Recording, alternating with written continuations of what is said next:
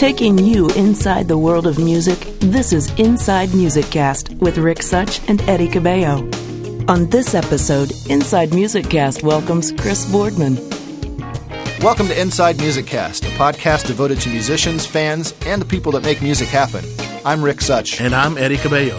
Welcome everybody from around the world. And as Rick mentioned, Inside Music Cast is devoted to bringing you candid interviews, news, and information with the musicians, fans, and people that make music happen. That's right. This is the podcast that goes beyond the pop star and features the talent behind the talent. So if you're ready, let's get started.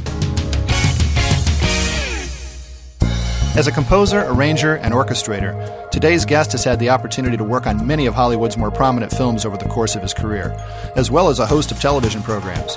And if that's not enough, he's also a musical director for top pop acts, not to mention a talented keyboardist and writer for a jazz ensemble. He has a reputation in the Los Angeles music scene as a musician that can literally write and compose any style of music, from his Academy Award nomination for his score for The Color Purple to garnering several Emmys for his work in television. His filmography is as impressive as it is extensive, and it continues to expand. Inside Music Cast is pleased to welcome Chris Boardman. Chris, thanks for taking time out to join us today. Oh, happy to be here. Thanks, Chris. When I look at your filmography, I'm amazed at the sheer number of big titles you've touched over the years. But what impresses me is the diversity in music styles that you've had to adapt from film to film. How difficult is it for you to do this? And how much preparation time do you need before tackling a new project? Well, a really interesting question. It's kind of like my ears are wide open, and my entire career is basically about hearing things and trying to emulate and analyze. Mm-hmm. I've been an attentive listener since I was about 12 years old, doing takedowns and rock and roll bands and all the rest of that. So it's a lot of it's just hard work, pounding it out, trying to figure out how to make it go. Some of it is just listening to it and being able to analyze and say, oh, that's what this is, and just go do that. I've been actively writing music for 35 years, mm-hmm. and music. I've always had the point of view that music is music, and every musical genre is valid because it speaks to a different audience. Mm-hmm. I mean, for example, I was doing a film, and I was out of the pop music scene for a while, and Alanis Morissette was hugely popular. It sold 10 million records, and a director says, well, I want it to sound like Alanis Morissette, so I go out and I buy the record, and my first thought was, man, there's got to be a lot of angry women out there. And so it's basically just keeping an open mind and really getting into the nuts and bolts of how the music is made. When you prepare for whether it's projects that are for film or from television, let's speak specifically. They're probably very different, but let me just address the film aspect of your projects. When someone approaches you and says, "Hey, look, Chris, I've got this project. We're going to go into production. I need a score from you. What's your process? I mean, and typically, how much homework do you have to do with the director and so forth, and familiarize yourself with what he really wants to deliver, and how long does it take to sink into his head, That's another excellent question, because you have to learn the language of the filmmaker, because it's a collaborative medium, and my mm-hmm. role is in support. I'm supporting a filmmaker's vision. Yeah. My job is to give him what he wants. And if I don't understand what he's saying to me, or he doesn't understand what I'm saying to him, Precisely. Then it'll be very, very difficult. Yeah. So to that end, I mean, when I first started doing my own scores, I found when I started talking about this hip chord change or this melody, mm-hmm. The director's eye would just glaze over, and I'd lose him, and more to the point, if I reacted emotionally to the specific scene correctly, then the music was a hit. If I didn't, then I didn't know how to change it or what was needed. So I took a screenwriting class. And that screenwriting class enabled me to be able to speak about the story and scene structure and editing and all the like. And the relationship between the composer and the director is not unlike songwriters or a band where you're trying to communicate a creative idea from one person to another. Right. It's just it's apples and oranges. Filmmakers dealing in story and visuals, and the musicians dealing in sound. Mm-hmm. And so that's if I were to offer a suggestion for people who want to write film music, I say read a lot of books and learn about story structure, and it'll help you out immensely. Well, that leads me to another question. It's during the life of a film score, that is the verbal, the dialogue mapping, they change so much. And I don't know if the general public even has an idea how many evolutions of during production that a story, the dialogue, could actually change. How do you suffer through that when you're getting through or it's here's the thing about writing music for movies is that probably like 0.1% of the times I've submitted cues has it been, oh, I love it. Don't change a note. Right. It's more a tweak, do this, do that. If I'm on board with the filmmaker and the story he's trying to tell, then I can deal with the changes much easier. Mm-hmm. The other thing that you have to get, I wouldn't say hardened, but you have to realize that you can't get married to what you write. Right. Just because you may be emotional about it and think it's the greatest thing since sliced bread, if they say, I hate it, do something different, you got to be able to cut that emotion loose and say, okay, well, what do you want? And then try and figure out how to solve the problem. I guess the bottom line is you have a client, don't you? You have a client. It's a service-oriented business. Mm-hmm. And so my job is to creatively satisfy their needs. Mm-hmm. Even though he's a client, though, per se, you still have to develop a pretty close relationship. Oh, absolutely. Because without a close relationship, you can never really do your best work. Mm-hmm. I recently scored a film called Local Color with a writer-director named George Gallo, who wrote Midnight Run and Bad Boys. And we, like brothers, we play golf and share our lives and tears and the beers and all of that. And when we got down to going to work, he created such a safe place for me to be. It's a score that I've been wanting to write for 20 years. And so I jokingly say to people that I get paid to be vulnerable, but I got 1 foot behind the line so I can dodge the 2x4 that's coming down to hit me in the head. It's a crazy life I lead. Hey, based on your work as an orchestrator, arranger, and a composer, which of those do you consider to be your strength? I've had more orchestration experience than probably a handful of people alive. Mm-hmm. Yeah. And so, the orchestration part of it is second nature. I sit down at an empty score page and I feel like, I'm home. It's not a mystery to me anymore. So is the orchestration aspect something you enjoy more so than arranging or composing? Yeah, but see, I'm a pretty restless soul. Just look at my resume. I mean, yeah. I'm always moving off into some different direction. Mm-hmm. I've kind of let go of the orchestration part of it because there's more things to learn and more things, ways for me to grow as an artist. And, after thousands, if not hundreds of thousands of notes written in paper with a pencil behind me, it's like, okay, well, been there, done that. And you have to remember, film is a very, very small box creatively. Mm-hmm. Sure. It's not as wide a palette as you might expect.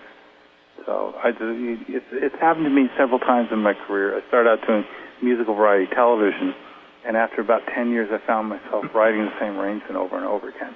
And I got bored with it. It was time to move on. Like, Chris, speaking of all those films that you've worked on, I want to put you on the spot. I've selected a few films that you've been involved with in one way or another, some of which that just so happen to be some favorite films of mine. And I want to throw out the title, and I'd love to get your comments or recollections about your experiences with that particular film. Sure. The first one is one of my all-time favorite movies, and some people ask me why, but for some reason I love it, and it's the movie Grand Canyon. And that was scored by James Newton Howard, and I guess just give me your thoughts about that. What your involvement was in that particular. Well, I orchestrated the score for James. Uh-huh. Brad Decker and I were working with James at that time, and I do want to be completely frank. I've never heard so many whole notes in all my life. Well, that's true. Not That's only true. whole notes, so there was no melody in the entire score. And so it's like we get to the end of the day and we have to play a source cue with a standard with a melody. It's like, oh my gosh, that's what music really is. That's to take nothing away from James's score, but to say that you know the role of music in film is not necessarily. It's a very specialized thing. It's not necessarily about melody. It's not about it's about what does the movie need. It's about capturing the emotion of Sure, what's absolutely. happening. And I'll admit, But more so than capturing the emotion, it's supporting the story. right? Okay, going way back, you did arranging for The Wiz. The Wiz. Was that your first project? That was my first movie. Holy cow. And I was 23 years old, and I can still see myself picking up the phone and saying hello, and on the other end it says, "Hey man, it's Quincy." Oh boy, that would be a pretty incredible phone call at 23 years old. Yeah, that was pretty wild. And then, And your then reaction? The next phone call, believe it or not, was from Johnny Mandel. And the Okay. first thing I had met Johnny Mandel through Billy Byers, and the first thing out of Johnny's mouth was, "Did Quincy call you yet?" And so he had a gig he wanted me to do the same week. Is that how Quincy found out about you through your friend? Quincy found out about me through Johnny Mandel. Yeah. Well, that being your first project, The Wiz, tell me a little bit about that. I mean, Oh, I was terrified. Are you kidding? I would imagine the anxiety level would be off the charts. I mean, absolutely terrified because I'm 23 years old, and the piece that I did was a song called "Be a Lion," Okay. and I got a rhythm track, and I'm staring at a symphony orchestra, wondering what the hell do I do now?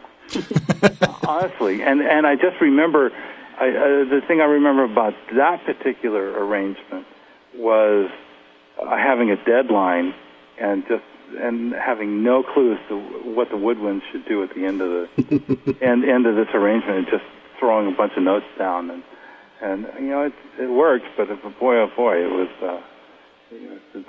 I've always worked under deadline pressure. Mm-hmm. My entire career has been about making a deadline, so that was like trial by fire. So what did ultimately Quincy Jones, what kind of feedback did he give? What was the interaction? Yeah? He loved it. He was very complimentary. The thing is you have to remember, I met Billy Byers, who was a trombone player arranger when I was 17 years old, and he took me under his wing, and I started going to all of his sessions, and he worked with the elite in that world of musical variety, live TV, flash records for decades. By the time I met him, and I'm this green little kid, and so he pulls me into working for one of his clients, which was Ian Fraser, who was a musical director for Smith Hemian. Smith Hemian was the Rolls-Royce of musical variety TV production. Okay. I think Dwight's won 20 Emmy Awards. And so here I'm this kid, I'm 22, 23 years old, and it was the three arrangers for all these shows was Ralph Burns, Billy Byers, and myself. Now, for those of you who don't know who Ralph Burns is, he wrote all the music for Woody Herman's original band, was one of the top Broadway arrangers, did everything that Bob Fosse ever did. And so, I was so naive, I didn't know it was difficult, and I didn't know enough to be intimidated. Mm-hmm. Yeah. And so, a lot of times I missed the boat, but it was always musical, so it seemed to work out. And it was such an education because there'd be, the days of live musicians, and you got a session, you got 45, 60 guys sitting in a recording studio, and you get one or two times to play it down, and that's it. Mm-hmm. And, I finished the music and hand it into the copyist, and 6 hours later, it's on the stand. Wow. Now, you've earned several Emmys and even an Academy Award nomination, that of which was for The Color Purple. And did you have any idea while working on The Color Purple that this film was destined to be a classic? Well, the interesting story about that, I hadn't talked to Quincy in quite some time, and he called me up and he wanted me to come over to the Bel Air Hotel because he was doing this movie. And I was already booked to do a TV special. But I said, I got to go see Quincy, so I got to see what he's up to. So I go over there, and those are the days prior to video. and he had what was called a chem machine. It's a film player. It's an editing machine. Sure. Right. A reel for dialogue and a reel for the film, and then you play it in sync. And he showed me the movie, and then the most amazing thing happened. Well, first of all, is I realized, well, this is something really important. I have to be a part of this. And then I'm sitting there looking at it, and my comment was, well, this is a train scene where she actually leaves Mister and goes off on her own. It's like a 2.5-minute montage. And I'm just sitting there looking at it, and I said, yeah, we need to get a couple of amps going. And he laughed, and he said, yeah, just like Count Basie. And that led to a 2-hour conversation where we sat on the couch, and he's talking to me. And I'd never experienced this before, but I felt like we were the only two people on the planet. Wow. And what I've subsequently learned is that it's about attention. He's focusing all of his attention on me. Yeah. And I walked out of there light as a feather. It was just incredible. Which he was into your head and you were into his. Yeah, well, he's asking me questions about who I am, what do I want, and, I can see why he was so successful with artists. Because he's focusing his attention squarely on the other person and receiving whatever that person gave back. He's a big guy on relationships. Obviously, if he can look at you in your eyes or whatever you're discussing, and he wholeheartedly is committed to your conversation, if he does that with artists, you can see how that can pull something out of someone because you get to a level of intimacy. It does. It creates a bond and an intimacy and a trust. Now I'll tell you a little interesting aside about The Color Purple. A couple of years ago, I co-produced a record with David Foster for a young pianist named William Joseph, and he did a benefit carousel ball at the Beverly Hilton, which is one of the premier charity events in Beverly Hills. And that particular year, they honored Halle Berry, and so it was the David Foster benefit show, and William performed, and so I went to support my artist, and I'm hanging backstage, and there's Oprah walks in. And Oprah is she presented the award to Halle Berry. So now, at the time of The Color Purple, the Oscar nominees luncheon was in the same room, and so she's hanging backstage. Never met her before. I said, "Excuse me, but I just want to let you know that I have a picture on my wall of you and I in this same room 20 years ago." And she looked at me and said, "Get out of town." And she, with such intensity that I had to turn my eyes away. I'd never experienced that before. Holy cow.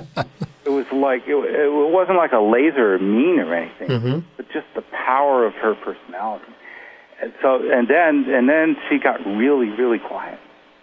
And she asked me, "Have you seen Quincy?" I said, "Yeah, I said hello to him earlier." And it was just astonishing. And it goes, and the only reason I mention that is it goes back to that same notion of focusing her entire being. The intensity comes from the focus of her attention. So, amazing stuff.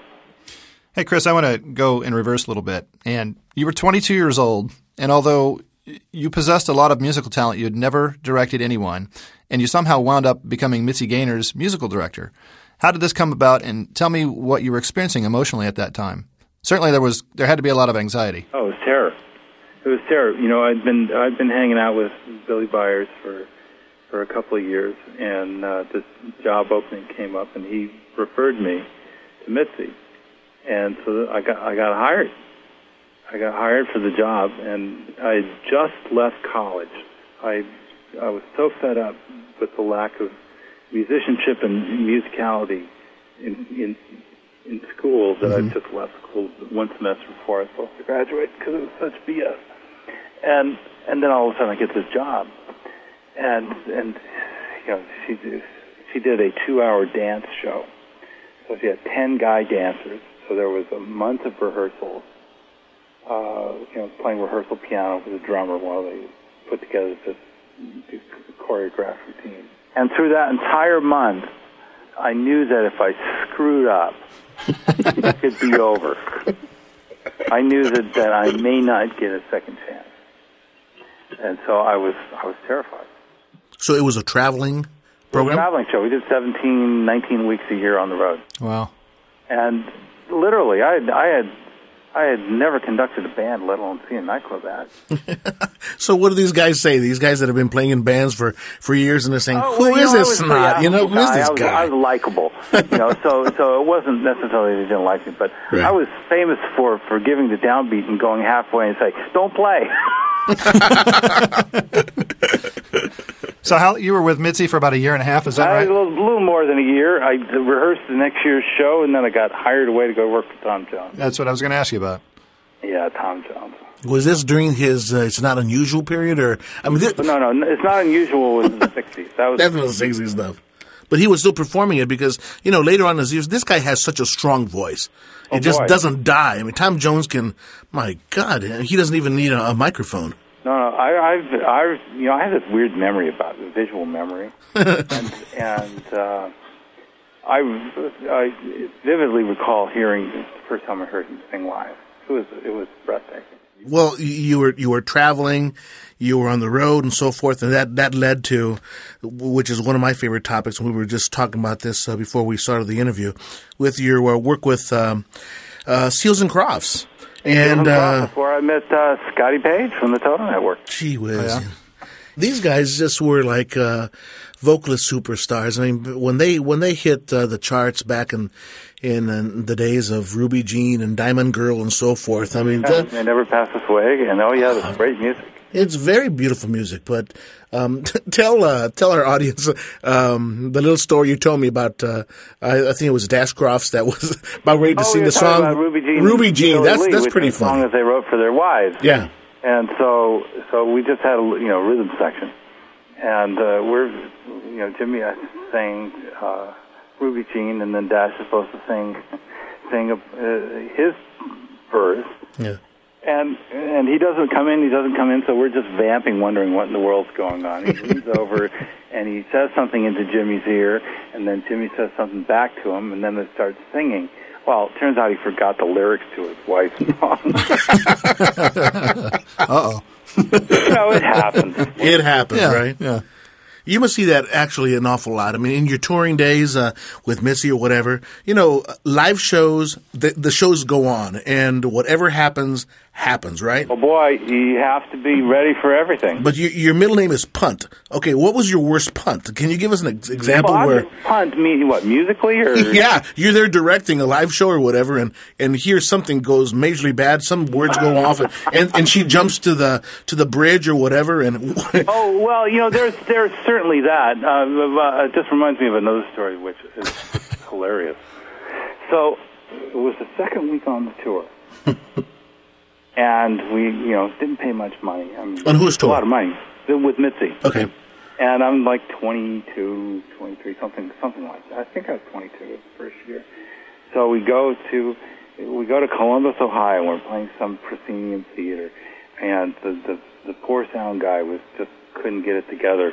And he had mispatched the stage monitors with the house feed. So he tried to get more house volume, but the monitors kept getting louder. No. So I said, "Hey, listen, just give me a pair of headphones with a volume control, so I can hear her sing." This is prior to the days of click tracks and the high tech and all that. Mm-hmm. So in her show, there's no strings or anything. So if she sang a ballad, it would just be like piano and voice, and then the band would kick in and it'd be another dance number. So I play my little piano thing behind her, and then I do an arpeggio and end up on the note she's supposed to start up. Yeah. And I go to stand up, and I've got my foot on the headphone cable. And as I stand up, the headphones slam down on my head. One of the earphones fell off and clanked on the and the band was laughing so hard they couldn't play. So the song did not begin. Well, it did eventually, but that was one of my more embarrassing moments. Let's call it technical moment, technical difficulties, right? Yeah, I mean, there's when you're working with dancers like that, they're pretty good about not skipping bars or this or the other thing. Eddie and I are both members of the Toto Network, and this is where we've had the opportunity of meeting you. What's your connection to the band, Toto, and how did you become a correspondent on the network? Well, let's see. I've known the guys in the band. I actually wrote arrangements for them years ago. Uh-huh. And recently I did a couple of things for them. And, Marty Page was James Howard's conductor when I was working for him. Mm-hmm. And so that, through Marty, I got to know David. I see. How I'm related to the Toto Network is through Scott Page. Oh, okay. Scott he's always kicked me in the butt when it comes to technology. I mean, we were playing in a club in L.A. in the 78. And he says, man, you got to go out and buy a Prophet 5, man. You just got to do it. You got to do it. And I'm saying, I don't want to spend that much money. It was $4,500. That was a whole lot of money in 1978. Oh, sure. And through my relationship with Scott, I've been very interested and attentive to the Internet and how the Internet is changing the world. Mm-hmm. Because a couple of years ago, I just realized that status quo is dead, and it's time to embrace the new and go off into the wild blue yonder and see what happens. And so I'm very much interested in the Toto Network and what the Toto Network can bring, two-way communication between fans and a band, and also the notion of being able to create content cheaply that's personal, like a reality show, that can speak to a specific audience. Well, for those listening that don't know what the Toto Network is, it's an incredibly interactive site. It gives members direct access, basically with a band or correspondent such as Chris here or other fans. And you're in the process of developing some featured content for the site, which in itself is extremely cool. But one of your goals is to involve the members of the network to participate. Mm-hmm. Absolutely. Tell us a little bit about these projects and what kind of input you're looking for from the members of the network. Well, here's about 2000. I was getting to an age where it's time to get back and think about sharing what I've learned through the years, and all of my knowledge is on the job training. It's not like I was an academic. It was like you write this, does it work? Does it not? Change it on the spot to make it work so you don't get fired, and that kind of pressure. So that's my take on composition, arranging, and orchestration is very different than most people, because how many people have that opportunity? Right. It just doesn't exist anymore. Mm-hmm. And because of my relationship with Billy Byers, they were all in their mid to late 40s when I met these guys. I'm kind of a bridge, a generational bridge, and I feel a strong obligation to share what was given to me. And so one of the projects that I'm going to be doing for the Toto Network is following the process of writing a film score, but as much share my knowledge about orchestration and concept and approach and details and all the rest of that. Not just specifically for film, but as time permits and if it fits into the programming, talk about traditional orchestration and the like. Now, I've set up a Yahoo email account. It's CB Film Project and CB Piano Project at yahoo.com, because I want the audience to tell me what they want to know, as opposed to me pushing out what I think everybody ought to know. I want to hear from people who have an interest in film or making records or artist development or whatever the case may be, to be involved and to tell me what is it they want to know. And so I would love for your listeners to send me an email at either one of those addresses CB Film Project or CB Piano Project at yahoo.com, and let them define what the programming should be. I'm hoping to kind of reinvent the way this stuff is taught, because so much legacy information that is just not relevant to today's world. It's got to be a two-way communication. Yeah, I've always thought that the best source of learning is through the path of those that are experienced. And you've definitely showed us, Chris, that over the years, you've collected so much of insight, and by doing this, you've pretty much come full circle, right, in delivering it back to some young people.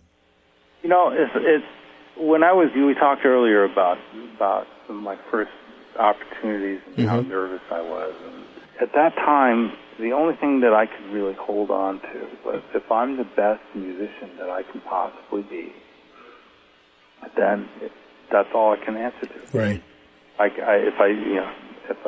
It's not about politics.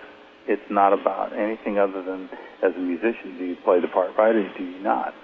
And like I say, coming full circle after 30, 35 years in business, it's so easy for all of us to lose sight of that spark that got us interested in doing this in the first place. Your circumstances of life, you get married, you have family, you're trying to make a mortgage, you don't get along with this person, you get along with that person, whatever the case may be. If I can inspire people to or create a catalyst for them to be able to remind themselves why they got excited about it, Great. Then the music will be better. You're right.